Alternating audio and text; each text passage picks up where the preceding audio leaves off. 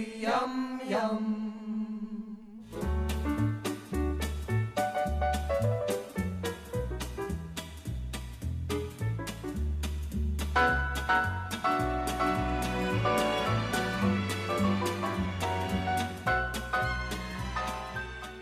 Hello and welcome to the Goodies Pirate Podcast. I'm Dave. I'm Rob. And I'm Richard.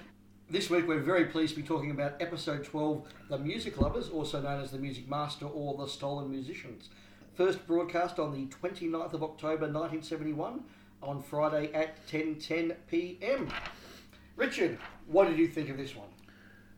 I really enjoyed this one. It's a lot of fun to watch. I think it's one... Look, I mean, the main draw card is Henry McGee as the music master. You can't lie and say it's anything else. I mean, that really is the high point of the episode, and he is great. And this is just a really fun episode. Yeah, Rob? Yeah, I agree with Richard. I think it is a fun episode. A lot of the references to the musicians at the time I find amusing today. It's interesting to see what was popular back then. I think it's just fun. McGee's performance really does work. I think he pitches it really well. And there's some clever use of props towards the end of the episode. Yeah, look, I'm going to echo your comments. This is a personal favourite of mine. Again, it would be in my top 5, top 6. Interestingly, though, it could have been a very average episode. Not a bad episode, but an average Goodies episode. But it is heightened, as you said, by McGee, but also by just a number of set-piece gags that are just brilliantly done and raise the whole thing up to a whole new level. So we'll get straight into it, and the premise actually comes across very quickly that musicians are being stolen.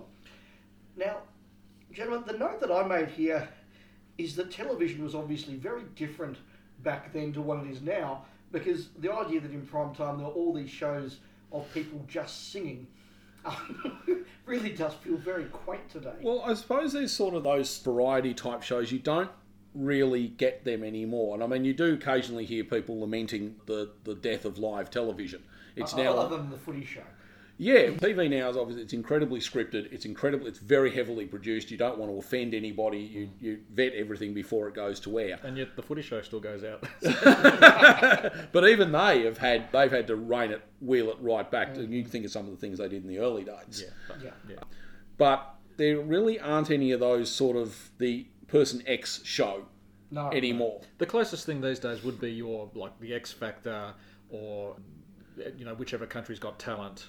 I think that's the sort of closest thing you would probably get. It's the closest, but as Richard says, that's not built around the idea of tonight we're all going to watch Cilla Black. Or no, it is. Liberace was probably the start of that concept.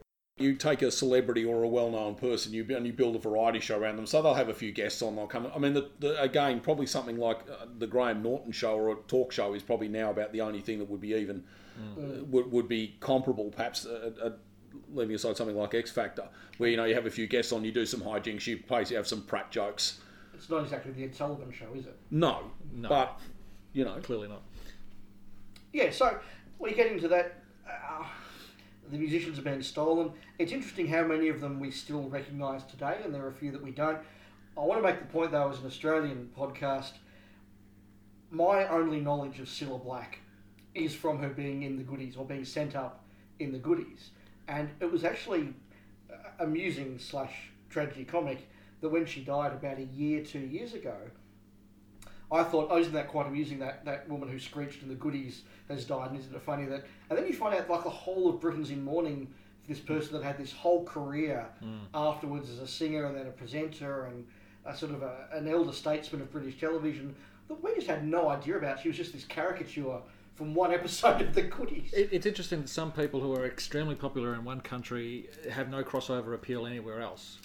I must admit, I know who Cilla Black is. Now, again, maybe because I'm old. Yeah, but do you know her because of... No, I don't know her because of the Goodies. No, I mean, I remember her being on... And again, it would be that variety type show. She would come on and do a performance. But were you surprised to hear that she'd been doing stuff right through the 90s and the 2000s and everything? Probably her later career. Look, I didn't. Yeah. I mean, around the Goodies, contemporary with the Goodies and prior, I knew she'd had a career before while they were making fun of her. Well, I mean, other than the Goodies, and this episode just... I mean, I'd completely forgotten the fact that she was sort of featured in part. The only other reason I know about her is reading in DWB in the 90s that a couple of her episodes of her show or whatever had been found in Scandinavia somewhere. All right. So that's the only... I have no knowledge of her singing. No. I mean, I know she sung and she presented. I have no knowledge of any particular songs or anything like I mean, that. it's probably not. I mean, Nicholas Parsons perhaps is maybe the extreme of that, because I don't think anything he did other than the Doctor Who episode he was in, I don't think was ever screened here. I mean, he was a game show presentable. I mean, we obviously did our own local versions, and anything he did, I don't think was ever screened here. Tony Blackburn ever come out here? I'm not sure about Tony He'll Blackburn. be another one as well that I think we only know because of the goodies. They then have a Rolf Harris joke. They Rolf have Harris 3 being references to Rolf They Harris. do. It's quite a Rolf-heavy episode, and we might talk a bit about that in the later parts of the episodes. But no, definitely some Rolf Harris jokes there. Again, they open with an outside broadcast, They do. They're sitting there watching the stage performance. which is interesting. Well, 2 of them were watching it. I mean, Bill's Bill. sitting there. Well, he's actually sitting there, and the interesting thing is he's actually there with his lemon sherbet. Yes. Except now he's not having a hallucinogenic trip anymore, but he is still there sucking his lemon sherbet. Yes, that's obviously they've decided to tone that down, but retain Well, it. they were told to. Yeah. That they couldn't have him. The thing of, that was a bit verboten. Him obviously going off on astral. Isn't it funny? Last week we talked about the ad being completely removed about the dreaded wheat. So sex is verboten. Drug use we can tolerate for a certain amount of time. But then gets verboten. And then gets verboten. So, yeah. Interesting. But another example, though, of the goodies get involved in this for no other reason than they feel it's their duty to go and find out get to the bottom of what's going on. So that leads them to them becoming musicians. Famous musicians. Famous musicians. And so you get the start of, I think, that really good sequence. I mean, it opens with that wonderful bit of the banjo, the violin, and then Tim on the triangle. Yes. Yeah. And that's perfect, Tim, isn't it? Really, that's It just the is. triangle. Yeah. Something simple that he can do. And then, it moves on then to the next great gag, which is where they're going to learn the string section, and they have the props where they take the cello out of the double bass, the violin out of the cello, and then, what can I play here? And then there's a triangle, It's a triangle again. the violin. And it goes on. You then get to that wonderful segment of them playing their special version of Land of Hope and Glory, which I just think is a wonderful rendition. Graham is clearly not playing the piano. And No. Neither not Bill, not Graham. Yeah. I think Bill is playing the guitar off screen.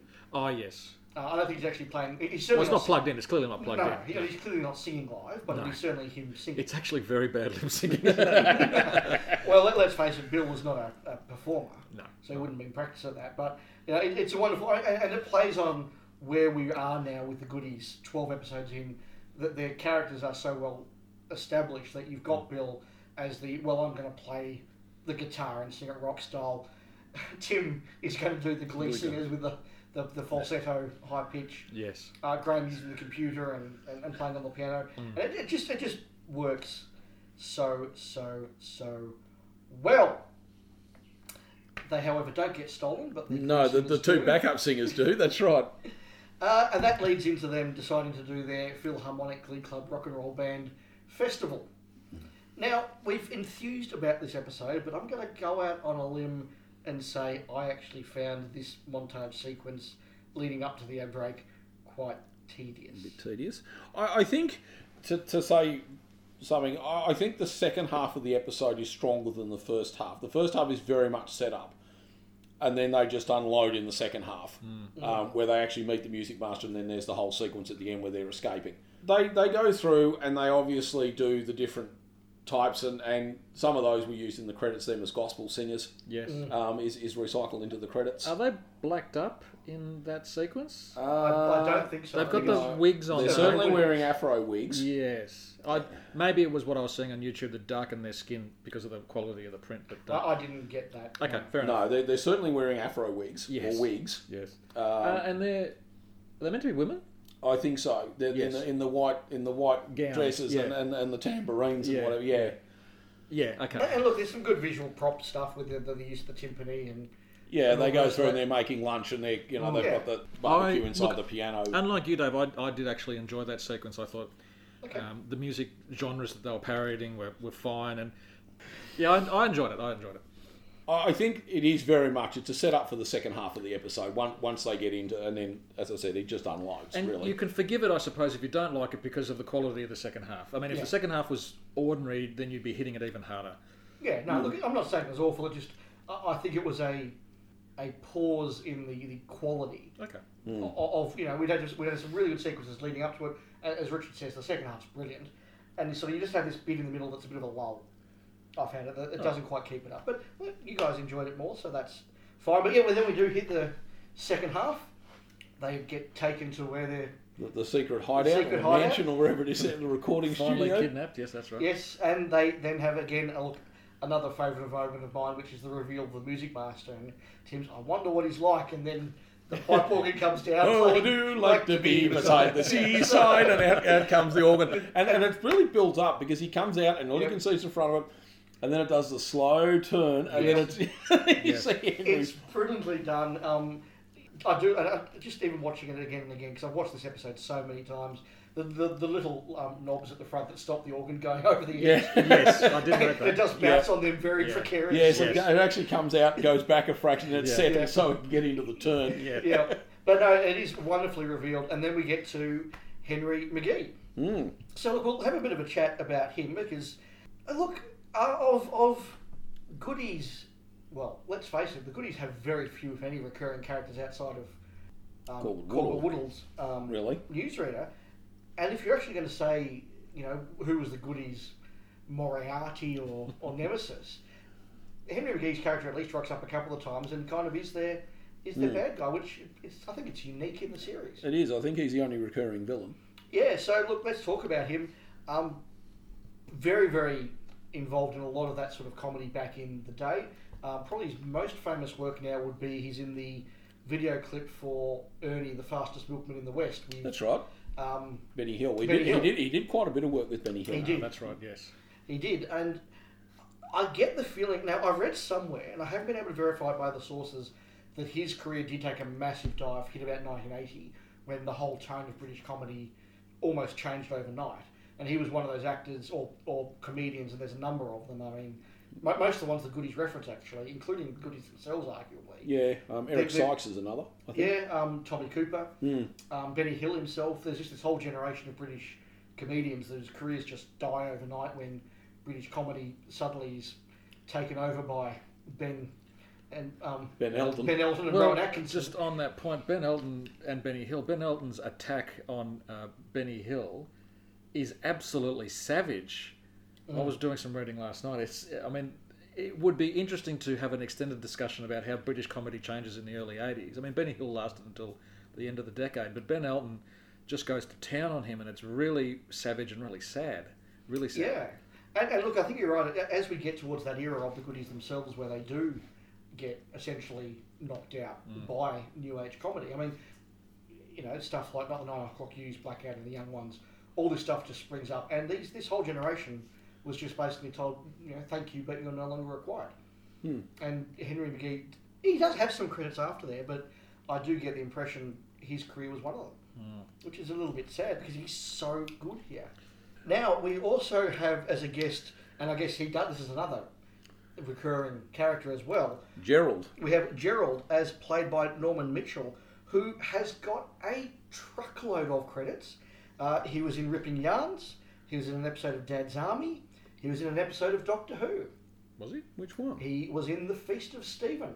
But honestly, if you get a moment, listeners, if you check out Norman Mitchell's IMDb or Wikipedia page, just look at his credits. There's so many shows I'm sure many of us have seen him in, and he is one of those familiar faces of British television. Was he a comedic actor or just an actor? All of the above. I think he got pigeonholed more into the sitcom type work. Yeah.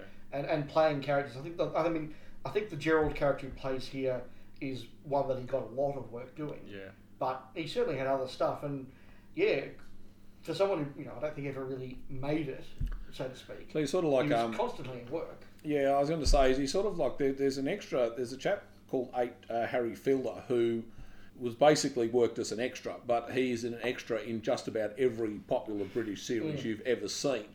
And he got to the point he was getting lines in a lot of them. He's in a couple of Doctor Who's. He's in Blake Seven. He's in a lot of genre type stuff.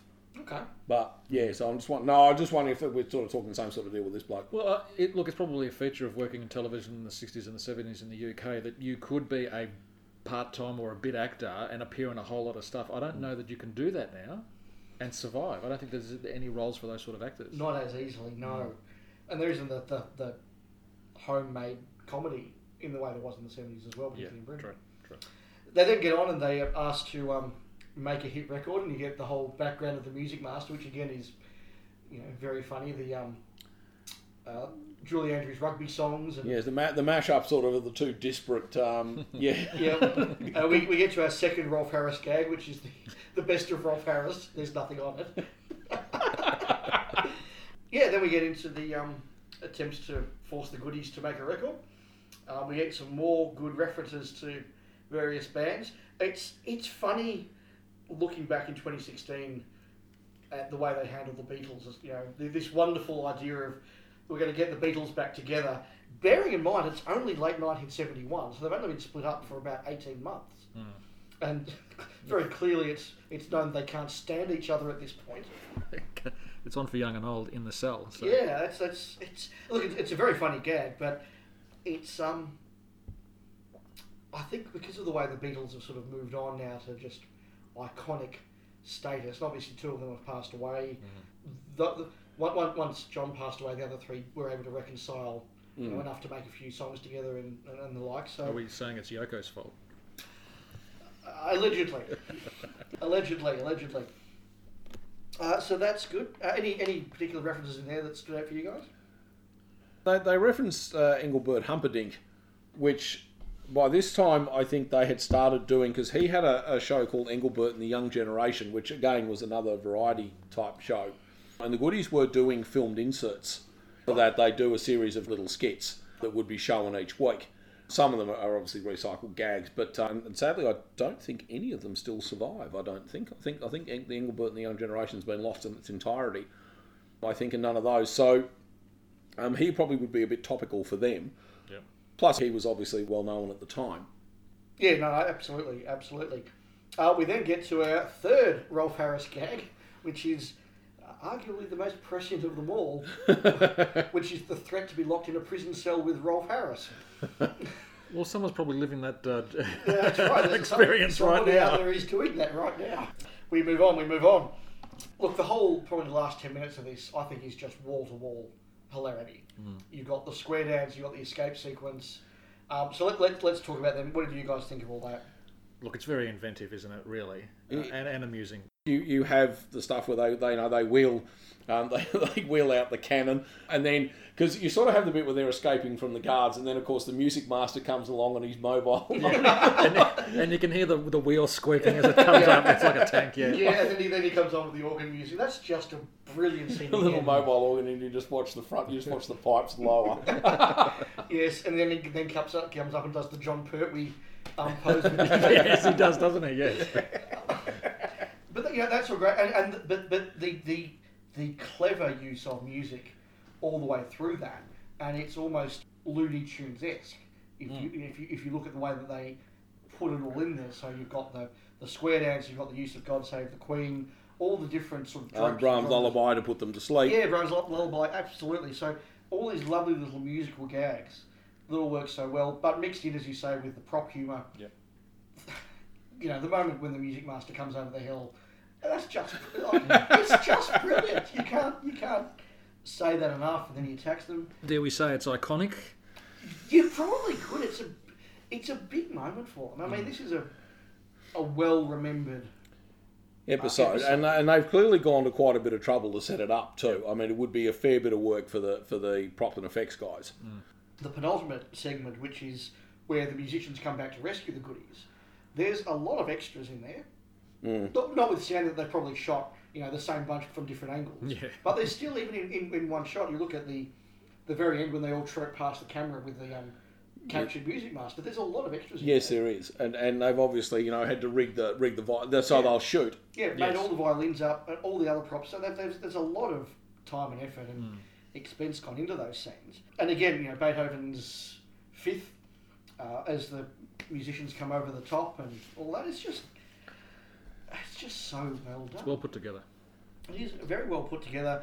And then we get to the final segment, which is the one that I think so many Goody fans can quote when Cilla Black comes back to get a revenge. I'm gonna do it.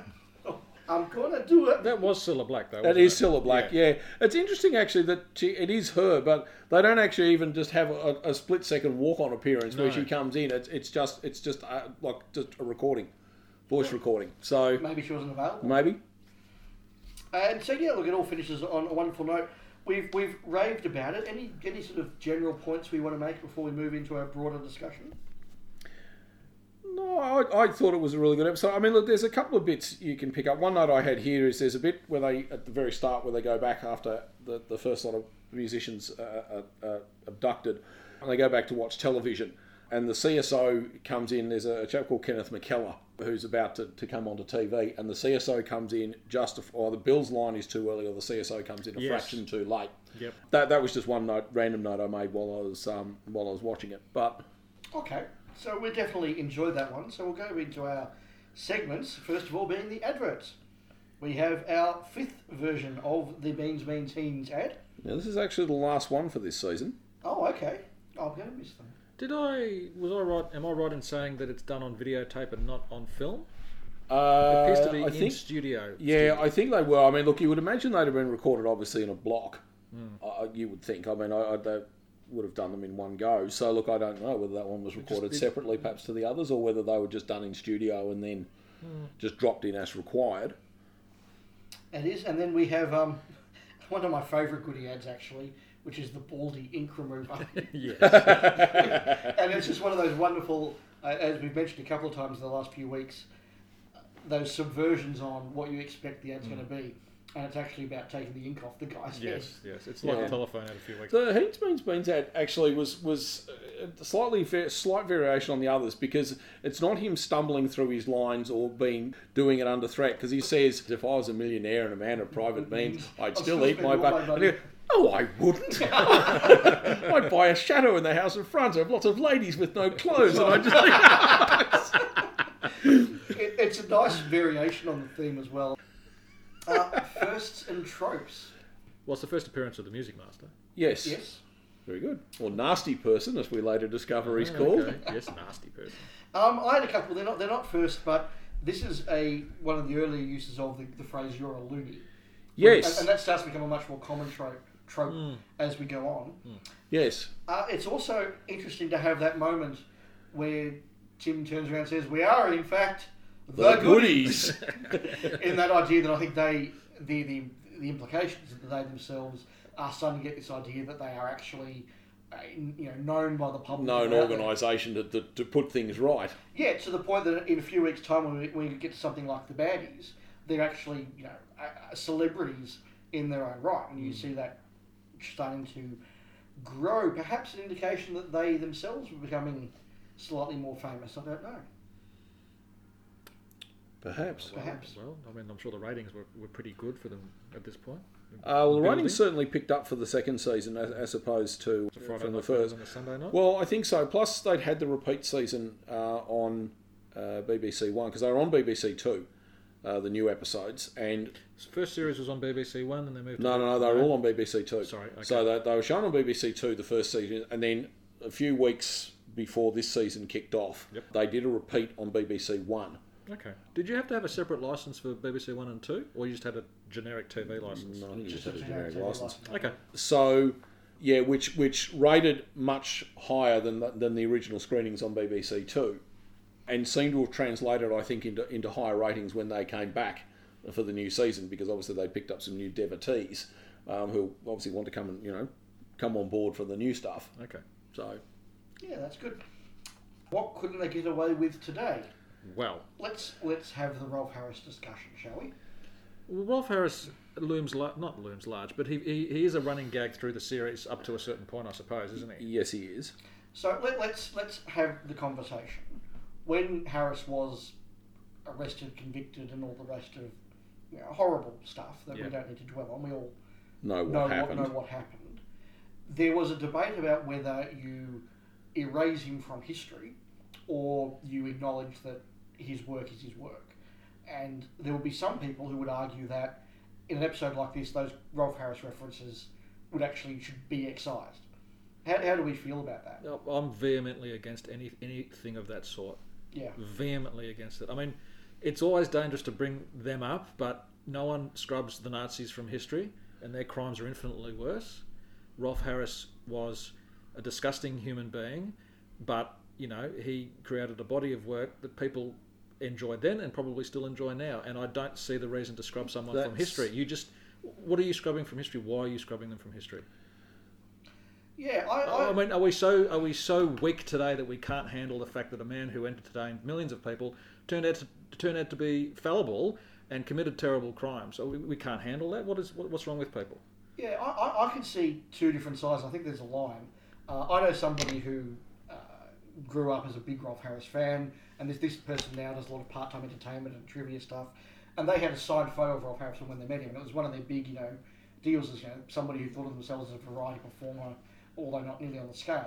Rolf Harris was their idol, and all the rest of that. And he said, look, when Harris was charged, he put it in a drawer, knowing he would either take it out or throw it out when the jury came back. He said when it came back, he threw it out. It's the same as there's a shop here in Melbourne that, because Harris, I don't know if he was in the UK, but certainly out here was associated with selling a brand of paint. Yes. And he came along quite often if he did an advert or a promotion event at a store, he would do a painting, one of his rubbish paintings on a wall or something. And there were stock owners that have gone, look, that was there because we thought he was a great guy and we want to remember him being there. We now don't want that memory. We now don't want to celebrate him, so they got rid of it. I can understand that personal desire. I don't think that what Harris has done means you can't listen to Two Little Boys and say that's not a nice piece of music. I don't think it means that you can have a look at these jokes and say, I don't want to talk about him. I'm very happy with him being... No, look, you have to acknowledge that, and indeed, at the time, he was a legitimate entertainer. Whilst he was abusing... The flip side of that is, at the same time, he was abusing people. Yeah. And I can understand people not being able to split that. Yeah. But it's a personal choice. If your friend wants to put his photo in the cupboard, great. But if you're an organisation that has these episodes or this music, it's not. You can't just destroy that. I don't think. No, and I think going back and excising him from stuff like this. I mean, look, you're clearly not going to go and have a Rolf Harris retrospective and pull all his old episodes of his variety shows out and screen them. But what is essentially a passing reference or a gag made at his expense in a show, I would have thought we should be intelligent enough and mature enough to just deal with it. Okay, that was a joke that was made at the time. It's okay. Look, we now know what we know, but at the time, look, that was clearly a joke that was made then. Yeah, look, I think we're all broadly in agreement, but I appreciate why others might feel differently. And look, interesting discussion. I think we'll touch more on Rolf Harris and his own relationship with the goodies themselves when we get to Scatty Safari. A little later, yep. But yeah, look, an important conversation to have there. Sorry? I was going to say, I did have another one probably for the stuff you couldn't... I think actually just saying to the music master, you're a loony, I think you would probably do that joke a little differently now, perhaps. Yeah, loony isn't really a term that's used anymore, and I think for appropriate reasons. Yeah. Again, I think you could do the joke. I just don't know that you'd actually use the word "you're a loony." Yeah, and that's in part because I think our attitudes have changed a lot, and in part because language has probably changed, and our understanding has changed as well. Well, the equivalent today is to say that you're mentally ill and expect people to laugh in the audience. That's true. That's true. Well, we've been very serious for a few minutes there, but I think appropriately so. But we'll bring it back with our favourite gags. Well, I know we were serious about Rolf Harris, but my favourite line is Rolf Harris has been stolen, and now for some bad news. So I found that line to be particularly funny. Yeah, and look, it landed in 1971, and it lands in 2016. Yes. So. It does. I'm actually going to not go for a specific joke. I'm just going to go for the entrance of the music master, because I think that is the absolute high point of the episode. I think actually when he comes in.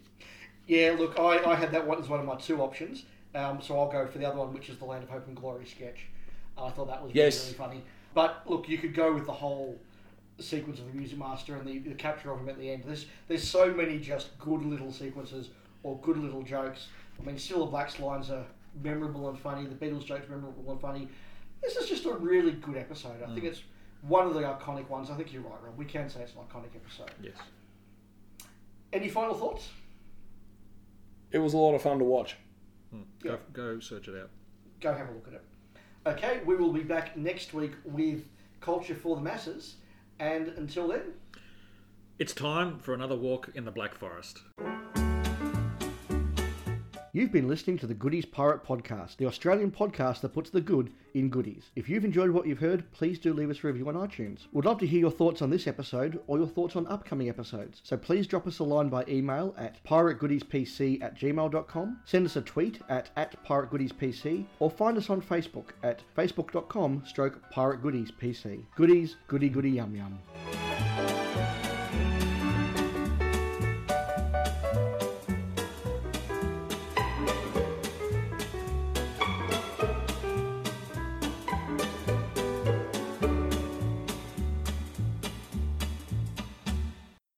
Gentlemen, how kind of you to accept my little invitation. Ah, come on, we didn't have much choice. I'm so glad to have you with us. Your presence will be a most useful addition to our little gathering. Well, now we know what he looks like, but we still don't know who he is, do we? You just leave this to me. I have a little trick up my sleeve that sometimes works. Watch this.